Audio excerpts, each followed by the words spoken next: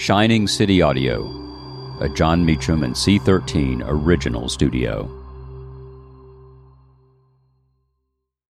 When you need mealtime inspiration, it's worth shopping Kroger, where you'll find over 30,000 mouth-watering choices that excite your inner foodie. And no matter what tasty choice you make, you'll enjoy our everyday low prices, plus extra ways to save, like digital coupons worth over $600 each week. You can also save up to $1 off per gallon at the pump with fuel points. More savings and more inspiring flavors make shopping Kroger worth it every time. Kroger, fresh for everyone. Fuel restrictions apply. October 28, 1980. Jimmy Carter and Ronald Reagan meet in debate. I'm Jon Meacham, and this is Reflections of History.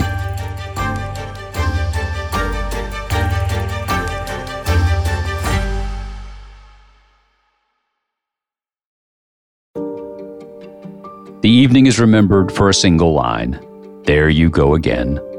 But the sole general election debate of 1980, featuring President Carter and Governor Ronald Reagan, repays attention in its entirety. For the visions presented by the competitors capture much of the essence of American politics, even in our time. A key question came from ABC's Barbara Walters, who said, "You have addressed some of the major issues tonight, but the biggest issue in the mind of American voters is yourselves, your ability to lead this country. When many voters go into that booth just a week from today, they will be voting their gut instinct about you men. You have already given us your reasons why people should vote for you. Now would you please tell us for this, your final question, why they should not vote for your opponent, why his presidency could be harmful to the nation, and, having examined both your opponent's record and the man himself, tell us his greatest weakness." President Carter answered first. "Barbara, reluctant as I am to say anything critical about Governor Reagan, I will try to answer your question. This is a contest between a Democrat in the mainstream of my party, as exemplified by the actions that I have taken in the Oval Office the last 4 years, as contrasted with Governor Reagan, who in most cases does typify his party, but in some cases there is a radical departure by him from the heritage of Eisenhower and others. The most important crucial difference in this election campaign, in my judgment, is the approach to the control of nuclear weaponry and the inclination to control or not control the spread of atomic weapons to other nations who don't presently have it, particularly terrorist nations. The inclination that Governor Reagan has exemplified in many troubled times since he has been running for president, I think since 1968, to inject American military forces in places like North Korea, to put a blockade around Cuba this year, or in some instances to project American forces into a fishing dispute against the small nation of Ecuador on the west coast of South America.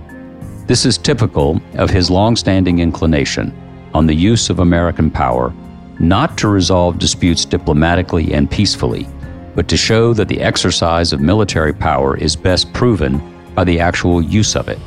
Obviously, no president wants war. And I certainly do not believe that Governor Reagan, if he were president, would want war. But a president in the Oval Office has to make a judgment on almost a daily basis about how to exercise the enormous power of our country for peace, through diplomacy or in a careless way in a belligerent attitude, which has exemplified his attitudes in the past. Then it was Reagan's turn. "Well, Barbara, I believe there is a fundamental difference. He seeks the solution to anything as another opportunity for a federal government program. I happen to believe that the federal government has usurped powers of autonomy and authority that belong back at the state and local level. It has imposed on the individual freedoms of the people, and there are more of these things that could be solved by the people themselves if they were given a chance, or by the levels of government that were closer to them. Now, as to why I should be and he shouldn't be, when he was a candidate in 1976, President Carter invented a thing he called the misery index. He added the rate of unemployment and the rate of inflation, and it came at that time to 12.5% under President Ford. He said that no man with that size misery index has a right to seek re-election to the presidency. Today, by his own decision, the misery index is in excess of 20%, and I think this must suggest something.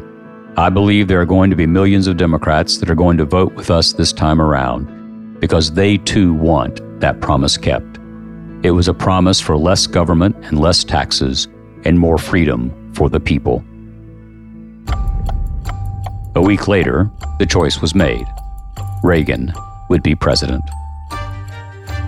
Thank you for listening to Reflections of History, a creation of Shining City Audio, a C13 Originals and John Meacham studio.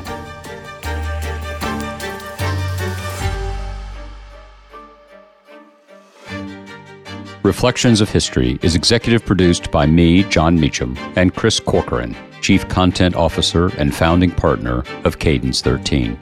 Production and editing led by Lloyd Lockridge, Margot Gray, and Chris Basil. Production assistance by Andy Jaskowitz and Adam Macias. Cadence 13 is an Odyssey company.